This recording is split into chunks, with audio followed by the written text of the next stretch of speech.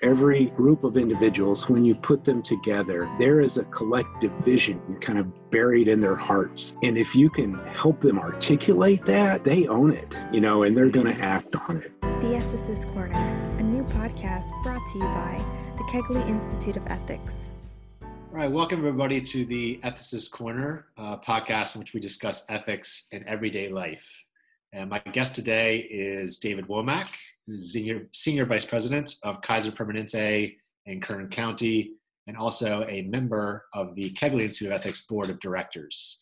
David, welcome to the Ethicist Corner. Great. Thank you, Michael. It's wonderful to be here. So, David, just to start, tell our listeners a bit about your background. Where did you grow up? So I grew up in a lot of places. My family moved around as my father kept looking for jobs and advancement in his career. But I went to high school in St. Louis, Missouri, in a suburb of St. Louis. So that's really where I would call home. Okay. And so you work in healthcare administration, and you're Correct. Senior VP of Kaiser Permanente in Kern County. So for those who don't understand what a Senior VP at Kaiser Permanente does, kind of what is your work about? What is the work you do? What does a day look like for you?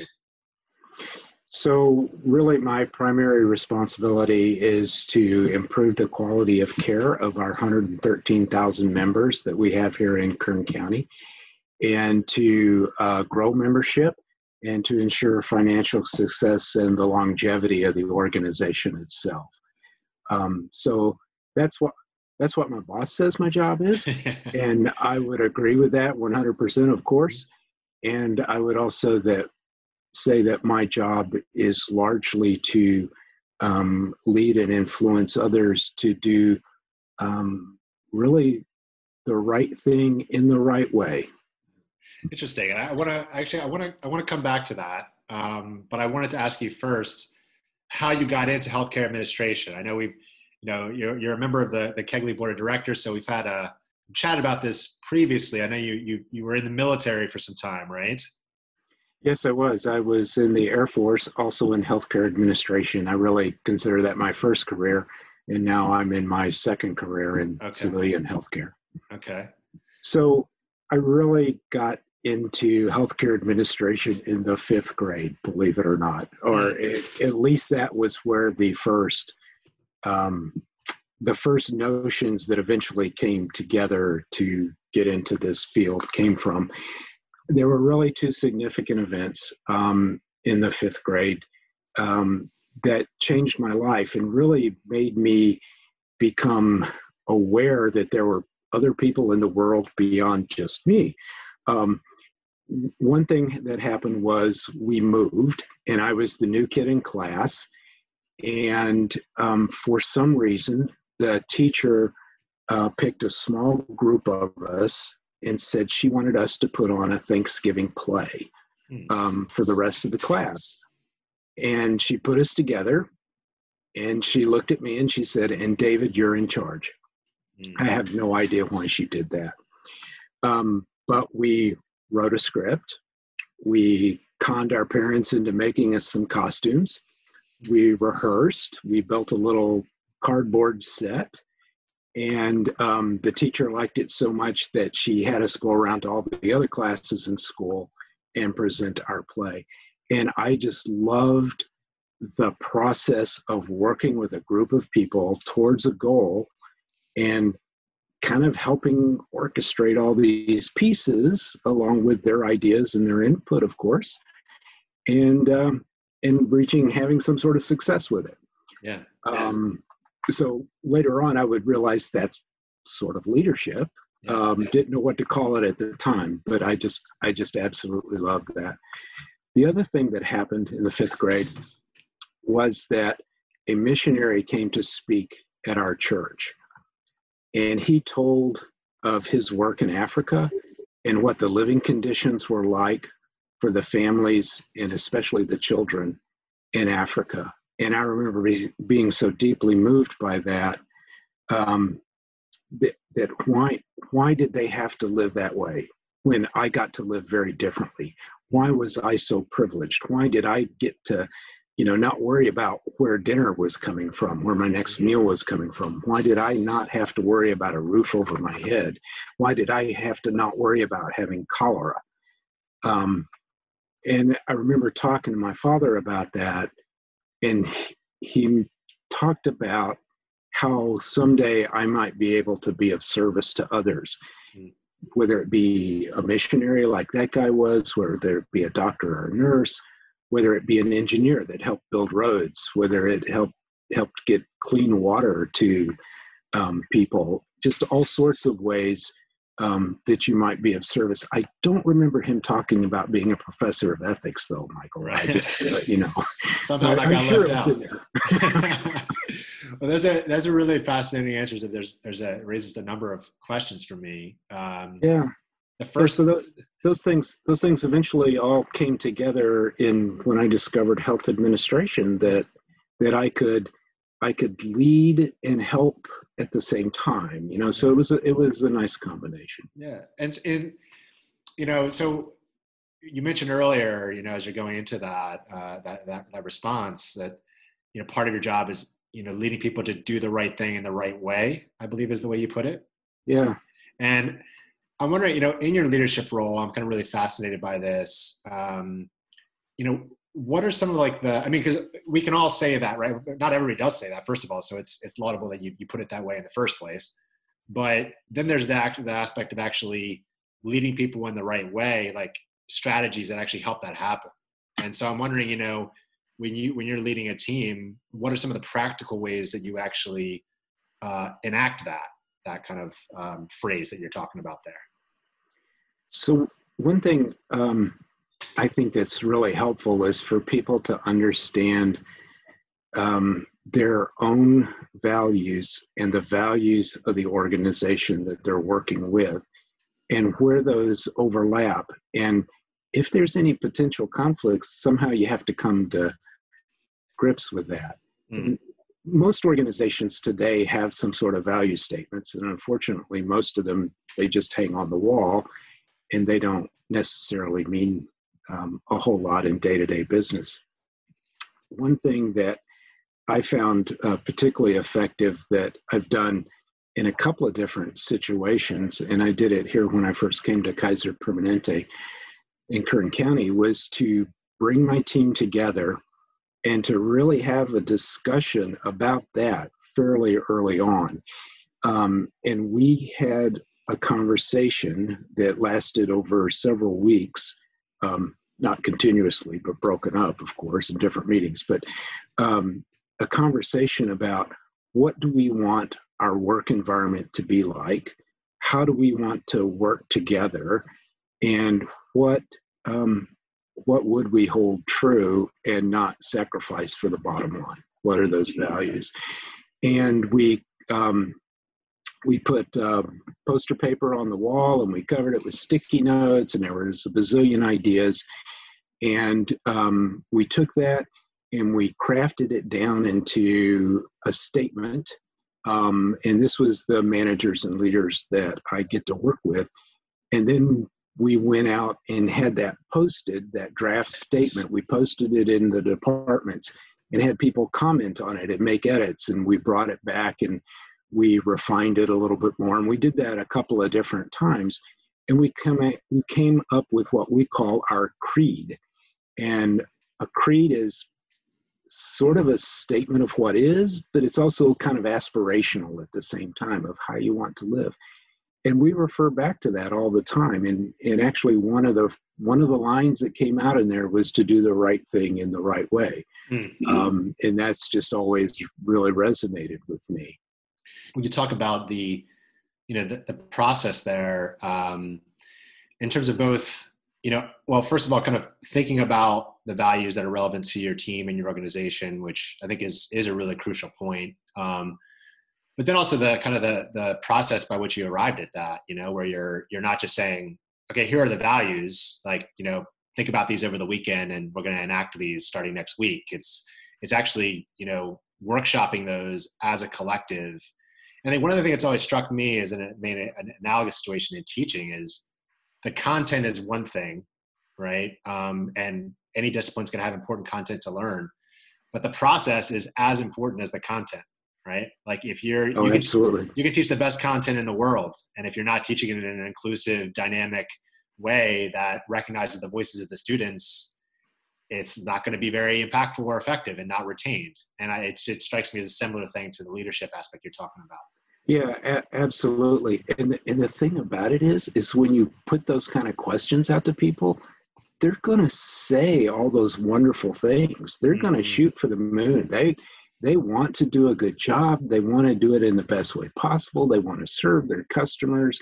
They want to increase quality. That all those things that you would dream of, they will say. So you just capture that, and then it's their vision. I firmly believe every group of individuals, when you put them together, there is a collective vision kind of buried in their hearts. And if you can help them articulate that, then they own it, and they're going to act on it. Yeah, good way of putting it. So David, we're in this COVID-19 era, right? As we all know, it's kind of unprecedented time. You're working in a leadership position in Kaiser Permanente. What are some of the challenges, like distinct challenges this has presented for you and your team at this time, given the situation we're facing? And how are you working to respond to those challenges? So, there's a lot of technical challenges that I'm sure everybody's heard about and read about in the news, such as not having enough PPE or personal protective equipment. How are you going to deal with a potential surge of COVID-19 patients? How are you going to reduce the spread of COVID-19? All things that we've had to deal with in a very short period of time, or it certainly feels like a very short period of time. So one of the biggest things I think that we did right from the get-go was when we said, okay, we need to move off of our day-to-day cadence of working, and we need to move into a much more of an emergency response. We stopped, took a breath, and said, what are our goals? What are our goals here? We're not just going to run off in a million different directions. We need to marshal everybody's attention.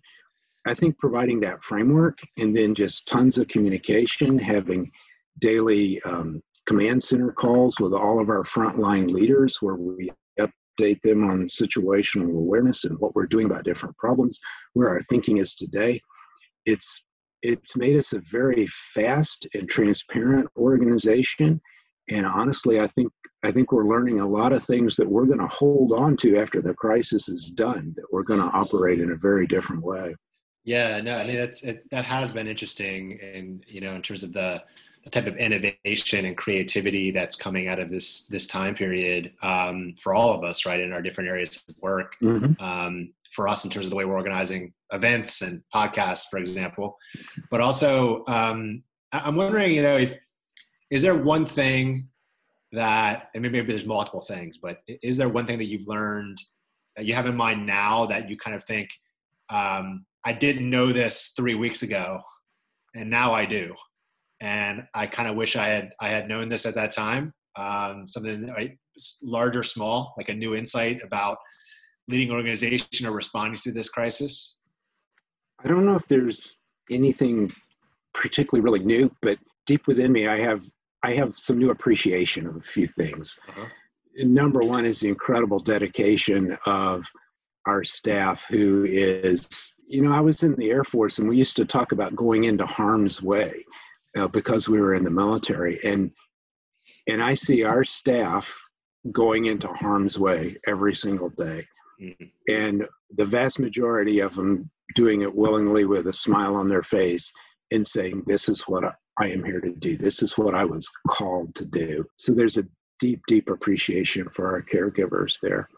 There's also a real awareness to me of how much maybe that management gets in the way of getting things done. Because when the chips are down, and we're really pressed for time, and we got to do something, and we got to do it now, we turn to somebody and we say, here's what we think we need done. Can you do it? And they say yes, and they go off and make it happen. And I'm thinking, wow, how much bureaucracy can we cut out of our system, and how much more effective can we be going forward? And I hope I and the rest of us learn those lessons. So just a final kind of question here with this kind of era that we're facing. So I know you're somebody who thinks a lot about leadership. You're kind of very thoughtful about that, and you're in a leadership position. And I'm wondering if, there are leaders that have been particularly influential for you in terms of dealing with crisis. Obviously there's leaders that are important for us, generally speaking, but anybody you've known or from afar where you think, they taught me something, I gleaned something from them that I kind of use in my practice as a leader? When I was, I guess really when I was in the Air Force, I saw leaders deal with problems, issues, things, world events. They can be pretty darn unsettling, and from them, I don't know if I can single out a person, mm-hmm. but the principles I saw work over and over again were somebody that kept a cool head. They didn't overreact. They suppressed their fears long enough to think through the situation. I remember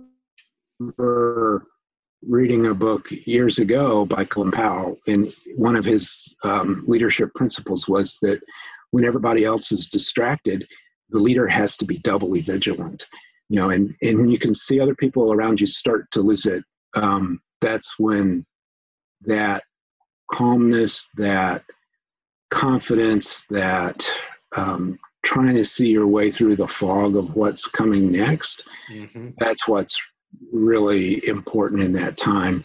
And to be able to communicate, and to communicate absolutely transparently and honestly. There's a phrase that's used often in leadership that says a leader's job is to define reality, to make it crystal clear what is the problem that we're facing, to have the inquisitiveness to ask for advice from others, and the humility to actually take the advice when it makes sense. And I think those things are really what I've seen leaders in crisis or facing a potential crisis do, that seems to create that path forward. That's really helpful. So David, this conversation has been really fascinating on a number of levels. We have a tradition in our podcast called the lightning round. We have 5 questions that help our listeners get to know you a little bit better. Okay. So I'll go ahead and ask the first one. So the first one is, what was the last movie you saw, and did you like it? What was the name of that? Parasite was the last movie I saw. And at the time I really liked it because it was a wonderful piece of movie making. Mm-hmm. Today, I think I might want something a little more cheery and light. Yeah, that's right. Yeah. I agree. Yeah, I'm dipping into the comedies quite a bit these days. So, fun fact for our audience. So, David is into vintage cars. Maybe not everybody knows that. And if you can say, David, what's your favorite make and model? I don't know as I could say. I appreciate lots of old cars. I will tell you that I own a 57 and a 59 Nash Metropolitan. 2 cars, and I own those because those are my wife's favorite make and model. Good answer. So if you could have dinner with anyone, past or present, who would it be and why? Jesus Christ. And it would be, I guess it's back to that defining reality. I would like to know the reality there mm-hmm. behind Jesus Christ. Yes. Mm-hmm. What is your favorite thing about living in Bakersfield? It has to be the people of Bakersfield. Kind, generous, come together when the chips are down or when there's just a need. And I see that right at this moment with the hospital CEOs in this town. They are a competitive group, let me tell you. And right now, they are working together like you would not believe. And that's one of the things I just love about Bakersfield. And if you had a magic wand that could make one change tomorrow in our community, what would it be? I think I would wave the wand and everyone would be more kind, more gentle with one another, more understanding, and they would have a respect for science. Yes, much needed, much needed. Thank you, David. It's been really, really, really fantastic, and thanks for your leadership at this time. First of all, with keeping us healthy and safe, and also for your leadership with the Kegley Institute over the years too. It's much appreciated. Great, thank you, Michael. It's been a lot of fun. On behalf of the Kegley Institute of Ethics team, we want to thank our guests and audience for being part of the Ethicist Corner. Please subscribe to any one of our platforms. We're on Spotify, iHeartRadio, SoundCloud, and iTunes podcasts. Stay safe, and we'll see you next time.